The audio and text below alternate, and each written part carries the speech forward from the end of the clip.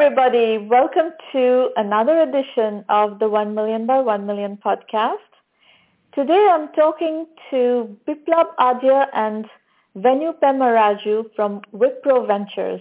Biplab and Venu, welcome to the show. Hi, Samana. Hi. Thanks, Ramana. So tell us a bit about yourselves as well as Wipro Ventures, and let's introduce our audience to the investment activities of Wipro Ventures. Sure. This is Biplab Adya. Along with Venu, I co-manage Wipro's corporate investment arm, Wipro Ventures. I have been with Wipro for about 8 years now. Wipro Ventures got set up 3 years back, and since it got set up, I moved from an operating role within Wipro to Wipro Ventures. My background is primarily in the enterprise apps domain in different operating roles before I moved into the investment activities for Wipro Ventures. That's me. Venu? So, hi, Samana. Thanks for the opportunity. So I joined Wipro Ventures in early 2015, and as Biplab indicated, both of us co-manage Wipro Ventures. Prior to coming to Wipro Ventures, I spent about 15 years at Intel Capital as an investment manager, investing in enterprise software areas and semiconductors. And incidentally, both Biplab and I went to IIT Kharagpur, so there's some common thread that binds both of us. All right. Great. So let's talk about Wipro Ventures. How big is the fund? What size investments are you making? What stage? Let's get a little bit deep into the investment activities of Wipro Ventures. Sure.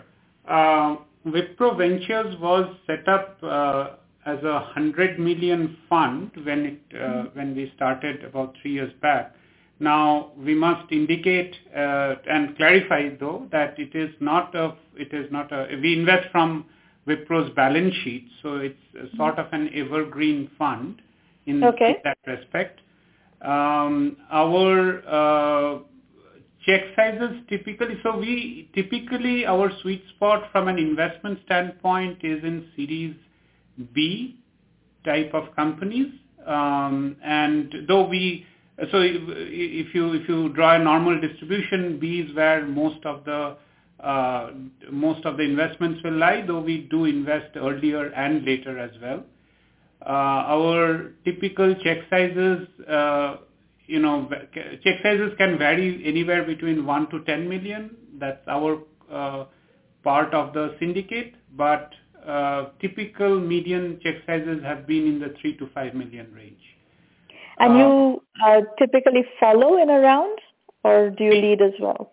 Yeah, so we lead if required. We have led rounds within the portfolio that we have. So we have invested so far in 12 companies and in 3 VC funds.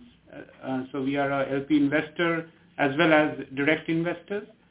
And we lead if required, but in more often the case, we are a participant in the syndicate. Now, how much of the investment due diligence attention do you put into determining whether the companies that you invest in could leverage Wipro's go-to-market channel? So Samana, this is a more important part of our investment strategy as well. I think the way you are asking the question, one of the things that we look for, as part of a Series B type of investment is that there is limited technology risk. What that means is that, that the product has been in production and has been deployed at a few large enterprises. Now, given that Wipro goes to market and, services the large global 2000 players, our goal is to invest in companies that would like to, or their solutions are built for that segment. So what we're looking for is that initial product market fit that has been kind of shown or exhibited by these companies. And then, it makes it more relevant for us. So given that, we are an enterprise software company and for us go to market is the most important part, the product market fit, some proof points in the enterprise segment are necessary for us to consider whether this is an investment candidate or not. Yes, I understand that. However, what the question I'm asking is a little bit beyond what you just answered. So let me clarify. So let us say we have a company that we want to send to you for investment, and this company already has product market fit. It is already deployed in major customers. So it's understood that it fits your stage requirement, validation requirement, and so forth. Beyond that, how much of your decision making is going to be predicated upon the fact that this product can be brought to market leveraging Wipro's channel? I mean, that plays a very strong role, but at the same time, we also have to consider quite a few other issues as well. The first one would be who are the other co-investors in the company? Is this company have investors, institutional investors in particular, who have the ability to support this company going forward? That is a very important consideration, and this is really born out of the fact that, as strategic investors, it's quite possible that the company may change its product, we may change our strategies. So it's important that the company have investors who can support it regardless of the future directions of either us or the company themselves. So that is quite important. Okay. Second, the fact that they have been able to sell to some of these major customers is a good, is a necessary condition. But what we also need are how this fits within our go-to-market initiatives. Is this an important segment? Is this something that our customers really need? Are there groups within Wipro who are willing to kind of support it and take it to market actively? What are the price points for a solution like this? So all of those considerations also go in before we decide, whether this is a good investment candidate or not. It doesn't mean that it's not a good company. It's just that whether it makes sense for us to kind of pursue it or not. So let's double click down on that. Let's say we have a company that has a B2B enterprise software focus, has already existing customers, major customers, has institutional investors. At that point, what industry sectors, what B2B industry sectors are you interested in? What kind of pricing or deal sizes are you interested in? What other factors, all these factors that you talked about, can you elaborate on what are you looking for? Yeah. So, Shramana, the way that we approach this is we are looking for technologies that play across the enterprise technology stack. We're looking for companies, with innovative solutions across the enterprise technology stack. That is because Wipro serves Fortune 1000 corporations across the stack, and that means cloud infrastructure, SaaS applications, cybersecurity, IoT, big data analytics, across the stack. It's vertical and horizontal across the stack, and you're looking for companies that are catering to Fortune 1000. Is that a good summary? Yeah, that is correct. And we have so far, we have. If you look at our portfolio, it is primarily, horizontal technology-oriented companies, though they all have applications that are specific to different verticals, and we have really not done an investment in a specific vertical domain, which might happen in the next couple of years as well. Got it. And what about geography? So the companies that we invest in must have a go-to-market play in North America. We invest in companies that are, and therefore they should have a leadership presence. Their leadership presence should be in North America. But the origin could be, for example, in our current portfolio, we have companies with headquarters in Israel, in India, and in the US.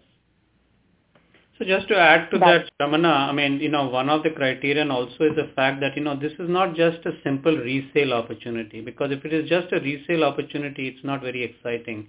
There has to be an opportunity for us to do some value add services on top of it. So that is, I think that's an important criterion.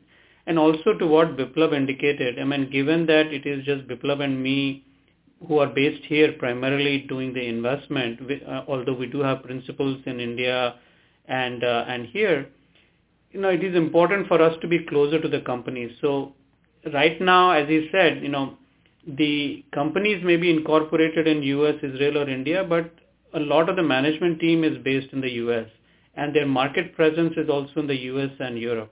So those are some of the important considerations for us. But as we grow as a group, of course, we will expand, some of these or relax some of these constraints and, invest in companies that are probably in geographies outside of just North America.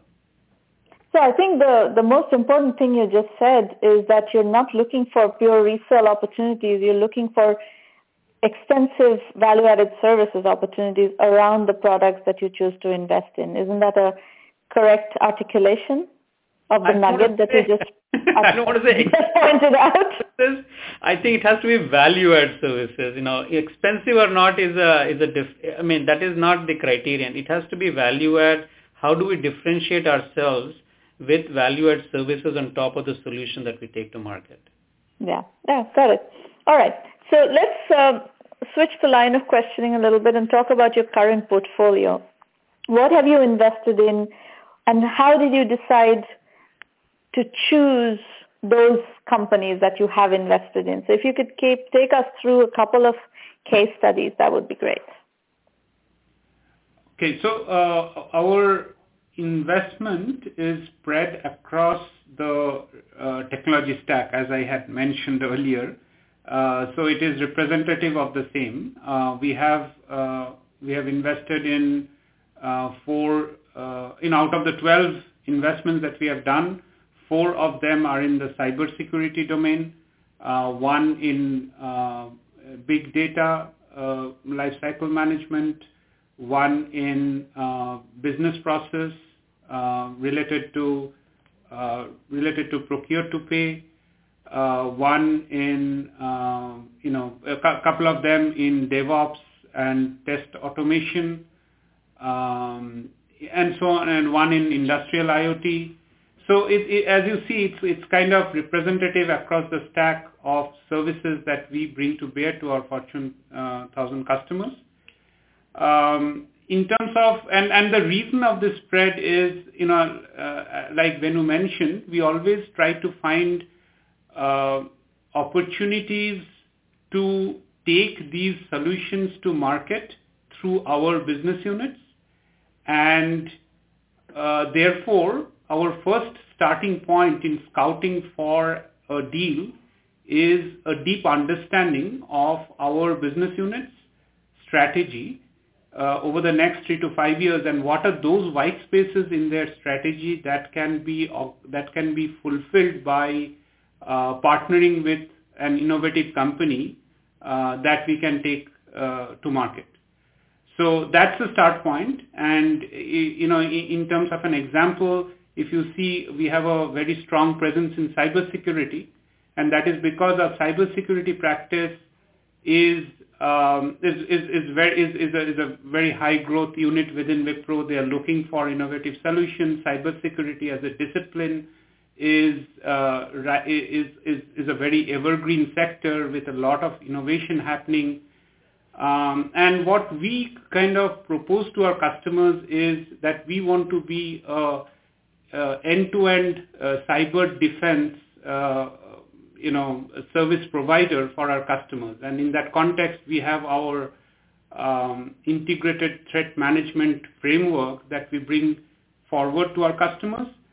We know in that framework there are traditional players that play a role in terms of when we offer our cybersecurity stack to our customers. There are traditional players, but there are very niche segments and very fast evolving segments. For example, in the threat intelligence sector, in the advanced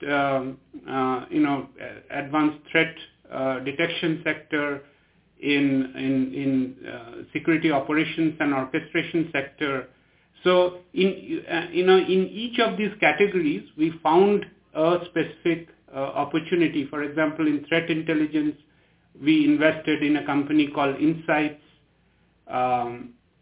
In advanced threat detection, we invested in a company called Vectra.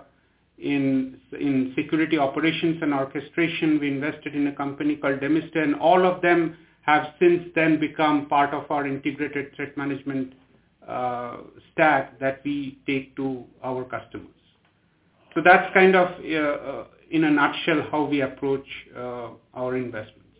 Does that... I want to ask you one question about the cybersecurity practice of Wipro in particular, and how all these investments play into the dynamics of that world. Mm-hmm. And here's the question. So one thing we are hearing from chief information security officers is that they are bombarded with vendors trying to sell them solutions. Mm-hmm. And cybersecurity is one of the most active spaces for both startups as well as venture activity. Mm-hmm. So there are a lot of vendors who are trying to get mind share with CISOs and CIOs. What is your guidance to this community of entrepreneurs who are trying to sell into these buyers? Because for small buyers, small vendors to get mind share from buyers today is very difficult. How do they navigate? How do you navigate? How do they navigate this dynamic? So it's a great question, Shramana. And we of course think a lot about it. And in fact, some of our value proposition is actually crafted around the question that you just indicated. I don't know what advice I have for others, but this is our value proposition to the companies that we have invested in and evaluate. Because there is so much noise, the CISOs are also looking for somebody who's a trusted advisor to them, who can basically eliminate some of the noise from the signal. So the fact that we see a lot of the companies in this particular space and have chosen some should give these CISOs some comfort that these are best in class. We're not saying that these are the only companies that are the best or whatever, but these are definitely best in class companies, and we have done a fairly good evaluation of the landscape to come to the conclusion that these are perhaps the right ones for us to not just partner with, but also to invest in. So that is, to your point, that is one of the value propositions that, Wipro Ventures brings to these startups. And so far we've been pretty successful in delivering on the promise that we have made to some of these startups.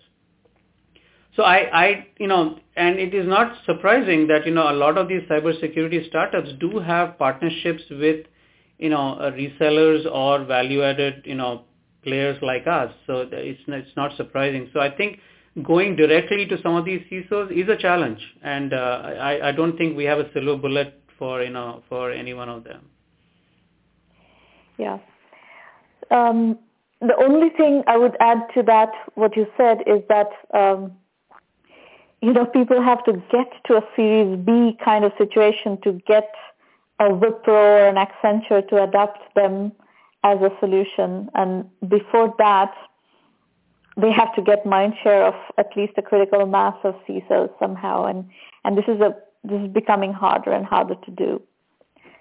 No, it is harder. Really. It is harder, and I think this is where also, choosing your investors is actually very important. I mean, before strategic investors, dive into an investment, it is important to make sure that your early investors do have the reach into some of these individuals, who are managing the security operations of large institutions. So I think it is important for entrepreneurs to look at those investors who can not only guide them in building up a company, but also have the necessary reach into the, into the security organizations of large companies.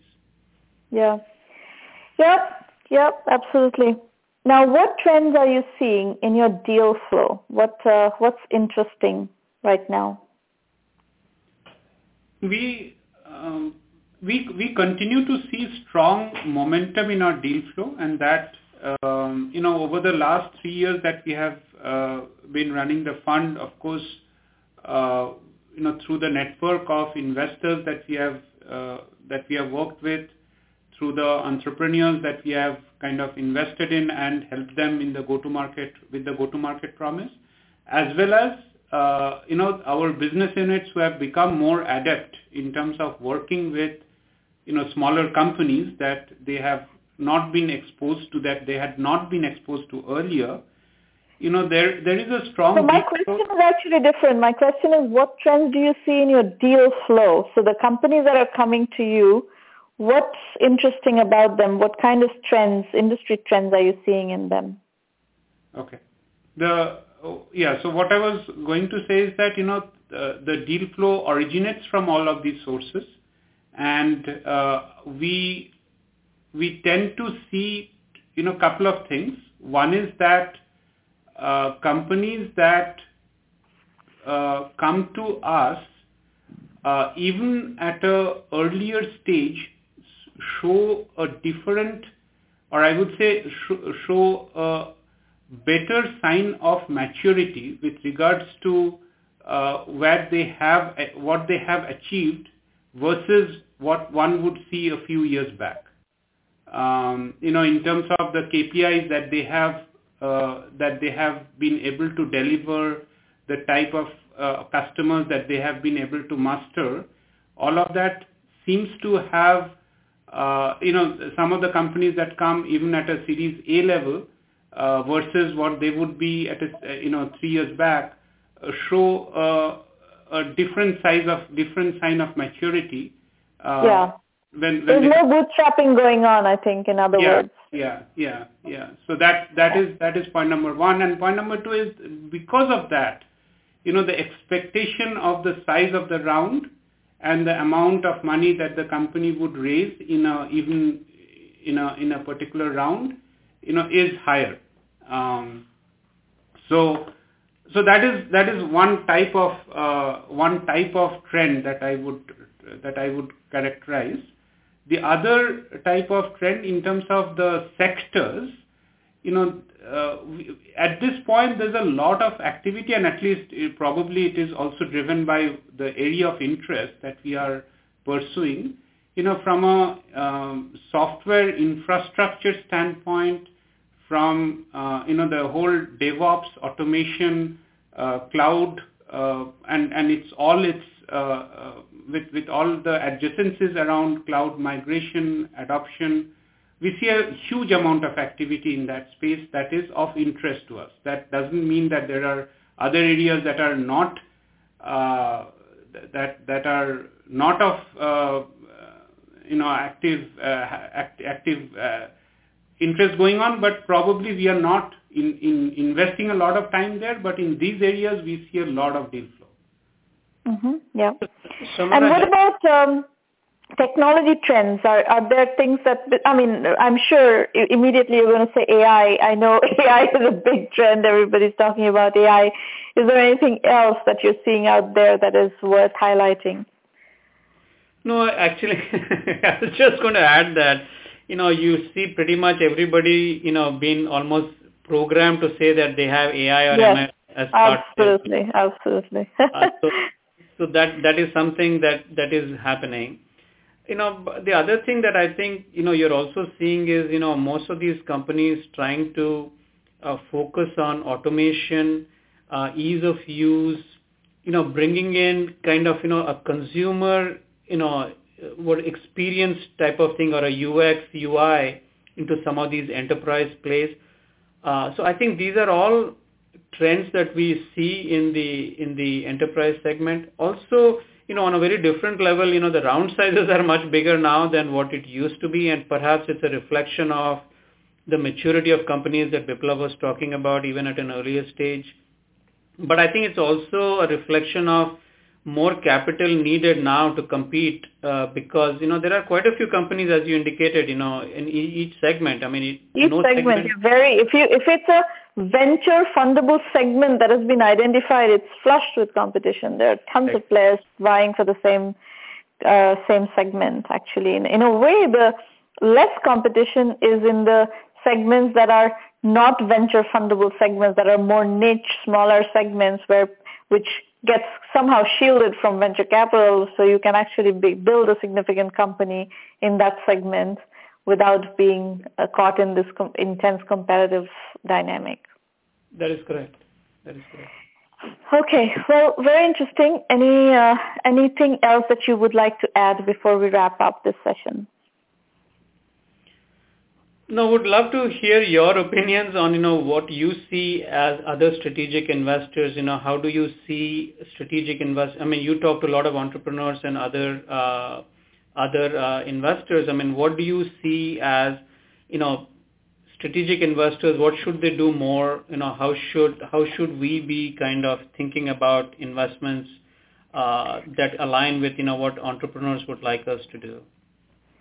So here's my one take, which is a bit of a continuation on what I said just now.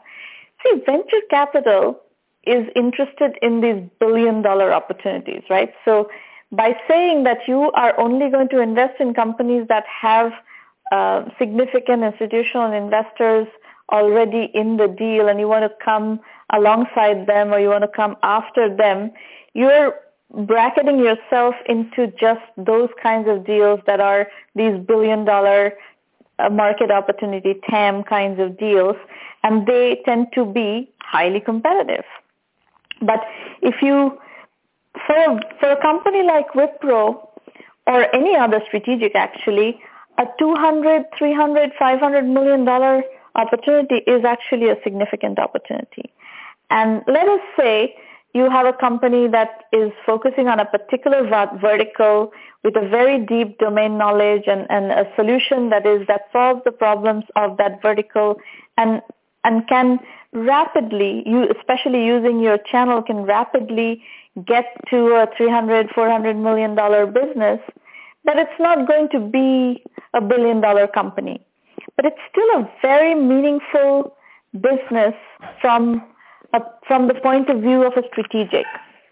So if your goal is to acquire a bunch of, businesses, really high-value, profitable businesses, I would not skip these opportunities that do not have large VC support, but are good, solid, mid-sized TAM opportunities. I actually think that those are much better opportunities for strategics than trying to get into the same space those are so competitive. The large opportunities are so competitive and all the VCs want to get into those.